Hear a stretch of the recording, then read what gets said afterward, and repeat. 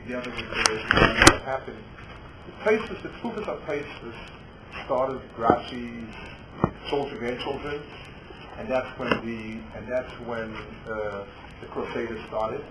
And Tzufas of Paisus finished with Maharam MiRuttenberg, who was the Gadol Ador in Faisal in Germany. He was the Rebbe of the Rosh. He wrote, we have well over 1,000 shuvas of his that he wrote. And this was he died in the 1300s, the end of the 1300s. This was the Tzufas of Paisus.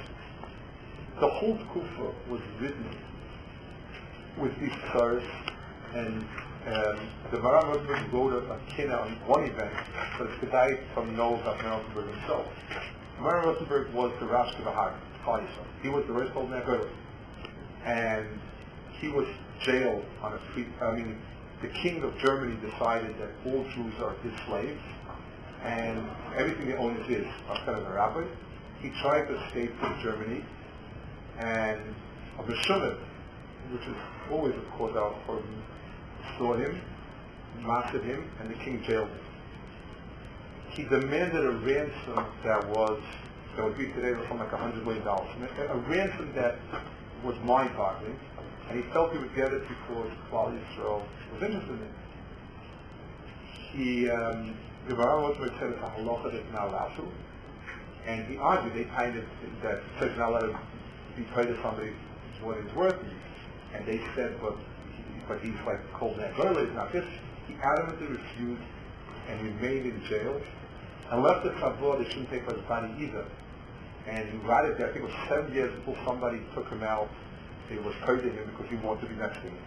But the Kufas, the Ashkola of Kufas places was with the Crusades, with Rabbi Tom being beaten up nearly to death, and it's finished with the Maharam MiRuttenberg. And in that period, I believe there were calves, wives and children were killed under the eyes. It wasn't about it was of that same It was a horrendous kufa. But the Maharam MiRuttenberg wrote a Kinnah not about the personal service. It was just before he went to jail anyway. But there was in Paris they burned 1,200. They tried. The church realized that as long as Christ has Talmud, they will never be shredded by fire. Christ will chachma, like it says, "Al pi advarim ha'elu, al perish shabal peh, krashis ha'pris hazeh." The difference between Christ and Torah is perish shabal peh. And when they burned it, that was basically the end of the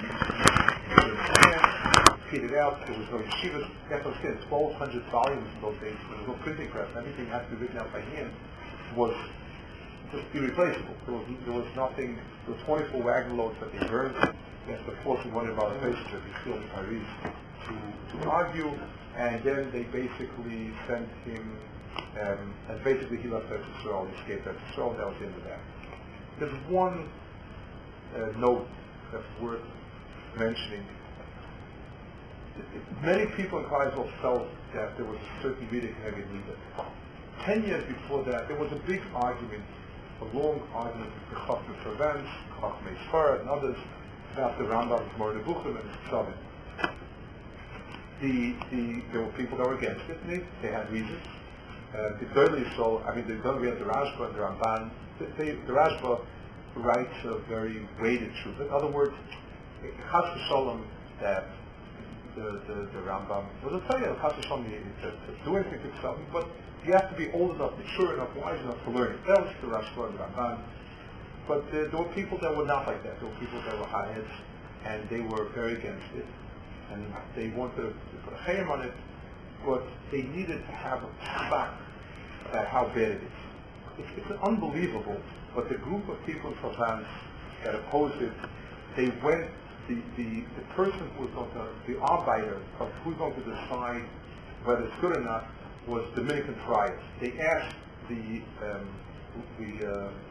monastery that they should please go over the Rambam Tzavim and decide whether it's kfir or not. And with due wisdom, they decided it's kfir, and they burned it. The Kanoi burned it on smart. It's hard to understand it. it's hard. It says that we give over our mission to the Ovid. I mentioned it recently that in Vilna Goyen, everybody speaks about Avram Ger Tzedek being burned at stake and the Kaddish, everything. There was a huge fight in the Kill of Vilna over the Rabbanis that got the Goyen in jail because somebody massive, whatever. At the end, they decided there was no blessing fair, and they went off to the same Catholic that killed Avram. He was the Arbeiter. That was a fair death. It's very hard to understand.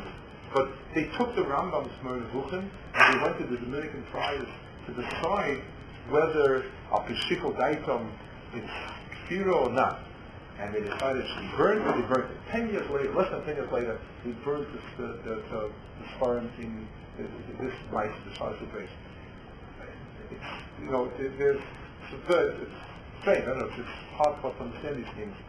But even as recent as Chassidim and Nisnagdim, with all the fights and Machlokas, they were mysterious there to the Goyim that people felt the Shem Shemayim was so strong, quote unquote, by some people, that they felt nothing wrong with going to the Goyim and masking.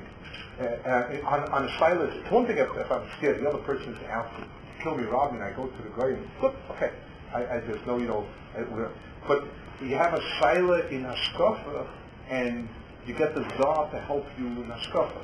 It's just not, for some we don't understand it.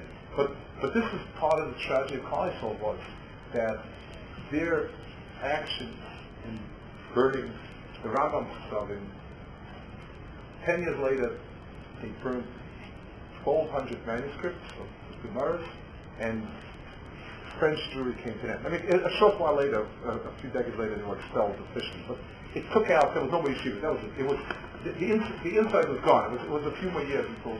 And this is. But MiRuttenberg wrote this Kinnah on it, and you see what interested him. Of all the Torah and Korbanos, he felt that this was taking the neshama of Klal, and he was miyachad a Kinnah for this.